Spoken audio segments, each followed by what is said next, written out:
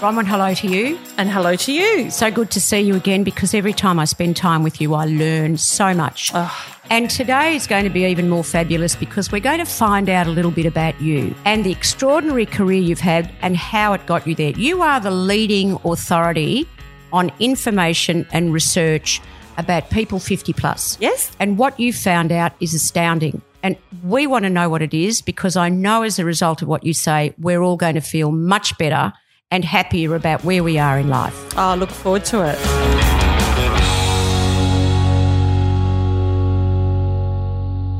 Well, today, Bronwyn, we're going to talk a little bit about us and who we are. And I'm going to begin with you because you've had such an interesting life, and the information that you have in your head at the moment about the over 50s is just extraordinary. So just tell me a little bit about what was it that inspired you to want to go along the single route of market research and research? Do you remember? Yeah, I do. It was when I was, so after Qantas, I went to Destination New South Wales, which was the state tourism body. And fabulous. And started researching destinations and people doing things like road trips around Australia. So I would do lots of focus groups for people aged 50 plus. So they were categorised into, you know, couples, families, young people, older people. And the more I got to know about the sort of older travellers, in inverted commas, 50 plus travellers, the more intrigued and interested I became about this group of people and just their philosophy on life and who they are and their attitudes. And there was a certain, I guess, freeness. That's not even a word. It'll do. It's a good one. About these people, and I just fell in love with, you know, their concern for others, the concern for the environment, their love for travel, the love for new things and love for learning. They were just really interesting people. What can you tell me what stood out that was different about them than the 30 plus or the 40 plus? Well, I think this is a generation that had their formative years without the internet. I really believe that is a key definer. So from that, there's a true sense of adventure instilled in these people. Because, for example, when they used to go travelling in the 60s and 70s or even the 80s, there was no TripAdvisor. There was no 5-star ratings. There were no Google, booking ahead, no Google reviews. If you wanted to find out about a destination, you literally had to just get on the plane, go over there, get out and ask people where to go. You might have had your Lonely Planet, but that instills a sense of adventure into a person that nobody has anymore. Because that's when you were doing it on your own and not going on a particular road trip with a company like AAT Kids, yes, for example, right? Yes. But even then, you didn't know. You couldn't Google 100 or 50 different tour companies, yes, which is what people do. People put hundreds of hours into their travel research now. And they didn't back then. You'd waltz into a travel agent, get a couple of brochures and book your trip. You really didn't know what that place was like until you got there, regardless of the style of travel you were doing. And that, to me, makes for really interesting people. And predominantly they were the over 50s. The over 50s. There you go. Yep, definitely. And, yeah, just the whole attitudes and concern, and their formative years were really interesting. When you think about, people talk about disruptive generations, and generally speaking, we think of millennials, but it wasn't millennials. It was the baby boomers. They were truly disruptive in the sense that they had, you know, things like the contraceptive pill. For the first time. So women could shag all they wanted without the implication of falling pregnant. So, you know, there was all this free love, and if they weren't partaking, it was certainly going on around them. It's when drugs came into play. Festivals, music festivals, so Woodstock, there was the Vietnam War protest, there was activism, there was so much happening. Second wave of feminism. Yes. And it was just all new, and it was free universities and really easy to get a job. Yeah, exactly. So it was a different time of true freedom without the internet and social media, you know, where I think they were able to become true free thinkers and form their own opinions informed opinions and become people who rely on the internet. And can I ask you, the boomers, they changed the world as they went. So they just challenged the norms and adapted the world to how they wanted it to be. I do remember just throwing in one thing that in talking of travel, that generation of people, my generation of people, pretty much all went overseas. After they were not gap years. They just travelled overseas and bought combi vans at Australia House and drove around Europe and all those things. And I think they were what brought much of the outdoor cafes and certainly the quality of coffee in Melbourne back to Australia. So they brought back extraordinary information about food and wine and how we should eat and where we should eat. Absolutely. Absolutely. And the immigrants did too. So it was a great time for different cultures. They brought it back to Australia. Yes. But I wouldn't say they changed. They are still changing. Yes, absolutely. Society now. When you look at the disruptive impact they've got on aged care and retirement living, I don't want to go and spend their lives in a retirement village. They've got stuff to do. So it's interesting, there are phenomena that we don't actually recognise every day. How many people do you see wearing jeans at the moment? Really tight ones, the odd pair of boot jeans, as they're called, which we used to call bell bottoms, jeans of every shape and size and fabric and colour. They just dominate the fashion world.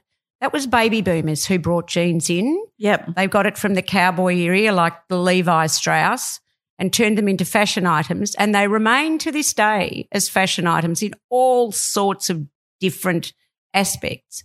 It was baby boomers who introduced jeans to the fashion world as such. And the caftan, as I'm wearing today. And the caftan. So much. So the interest of their sense of freedom, etc., and their intrepidness to change the world as they went. What are interesting things that you've found out as a result of your 20 years of research into these people, isn't it?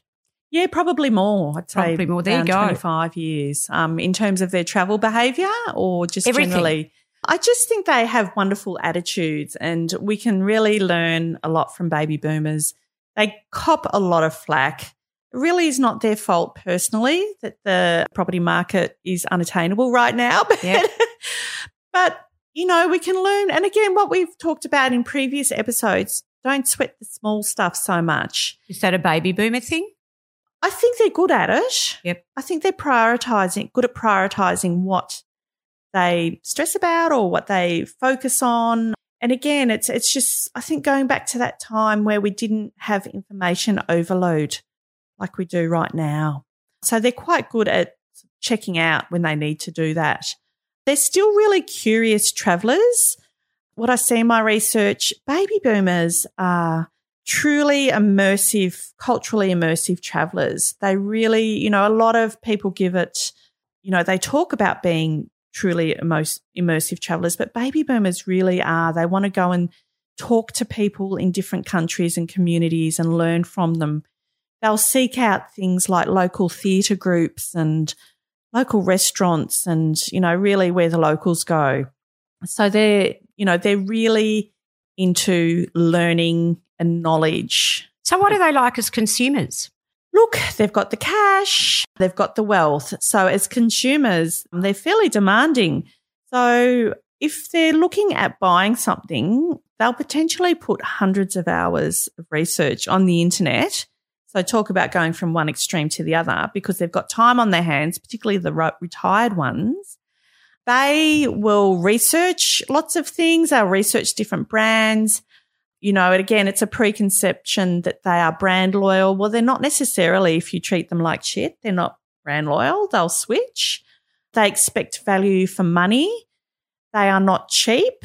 That was their parents, the previous older generation. So they're willing to spend good money on good value. So they recognise that. So they're great consumers. They're loyal if you treat them well and recognise them. What about their relationships with each other? Look, again, I really get inspiration when I do my research, particularly from the women. I just find them amazing. And just the wisdom. I found that what happens is a lot of the baby boomer relationships that started at school, if they're based on true friendship, if they've travelled together, they last together. The other side of that is what I see is that divorces in the over 50 cohort is higher than any other generation. Wow. 90% of those are driven by women. Yes, I knew divorces were driven by women, but more in the over 50s than any. And why would that be? Well, what we're seeing, and again, this has come out in my research, that what happens is when a gentleman retires, quite often he wants to retire in the true sense and just retire, play golf, maybe sit around, do nothing much, maybe a little bit of travel. So, but the woman might say, okay, this is my time. This is about me. You know, she may have worked. Or about us together. Or about us together. She may have worked part-time or full-time. Bringing up the kids fairly squarely fell on her because that's just how it was. And so she was busy and tired all the time. So what she wants to do potentially is get a new job, study, start that online business with candles, selling candles that she's always wanted to do. She wants to have a rebirth almost. She wants to travel. She wants to explore who she is. Now, what happens at that point is hubby will either be supportive of that or he will just want to be retired and catered for the rest of his life in that real traditional sense. So that's where she looks at him and might go, 20, 30 years of this. Am I hanging around or am I going? You know, can I just throw something in about this as well? And another day we'll talk about menopause and postmenopause and what it's like. But I remember doing a big session once with a menopause product company. And one of the myths that came out of it and talking about the over 50s, that women after menopause are not sexually interested any longer and that men still are. And in fact, nearly the reverse to a great extent is true. And the issue for women over menopause or past menopause is they've been with these men a long time, the ones who are retiring, and they're fairly bored and disinterested from what the healthy, wonderful sex life used to be. But they say put a postmenopausal woman or put a postmenopausal woman in an affair and just see how fabulous and active she is. And it's interesting that you say the 90% is driven by women because he's retiring. What actually does the word retire mean? Did you find out that? And is it appropriate for this generation? You know, the concept of retirement came about in the 1800s in Germany when men worked in the factories all their life and they were hard years. They were working really hard in a toxic chemical environment. So they would live until 50, maybe 55 max, live. So one of the company owners, one of the factory owners decided that he would like to give his workers a nice year at home before they died. 1 year is what retirement was designed for, 1 year at home. It's completely outdated. It's ridiculous. So when people retire, they go, okay, I'm going to start a new business or I'm going to just travel and I'm going to learn new hobbies. I'm going to go back to uni. This is the interesting man, not the one who just wants to sit at home and rest. This is the interesting man. The active man. Yeah. So we do need a new word, and I've been asking for a while what should the word be, and it's certainly not retire because a lot of people just don't want to stop. No. And they've got 20 years of active life ahead. So if you've been finding out amazing things about this generation, because there's much to talk about the baby boomers, what do you think the three most important or interesting facts about them that you've found out? Look, from a marketing perspective, they are the most predictable marketing opportunity we've ever had because there's more of them than any other generation alive right now. They have more money than any other generation and they have more time to do stuff than any other generation. But they're largely ignored by advertisers and marketers and brands. And that's just crazy. That's just age bias. So why are they ignored when the three things that you just mentioned are really valuable to any amount of business activity? Why are they ignored and by whom? Ageism. much of it is unconscious. It's really bizarre, Julia, because as a marketer, the evidence is there. It's all in the stats. The data is telling us how amazing these consumers are to be a part of your brand.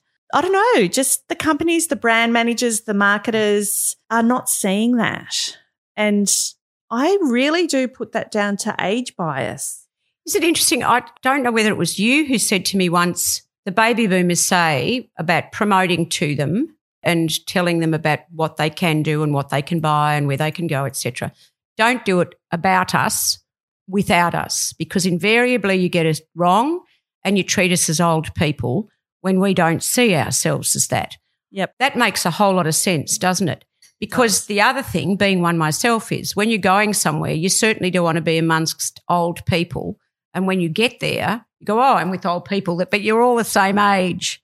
And you realise that they're thinking that about you too. Oh, my God, I don't want to be with those old people. But if you were to say what the richest, most valuable thing about this generation is as well, what would you say that was?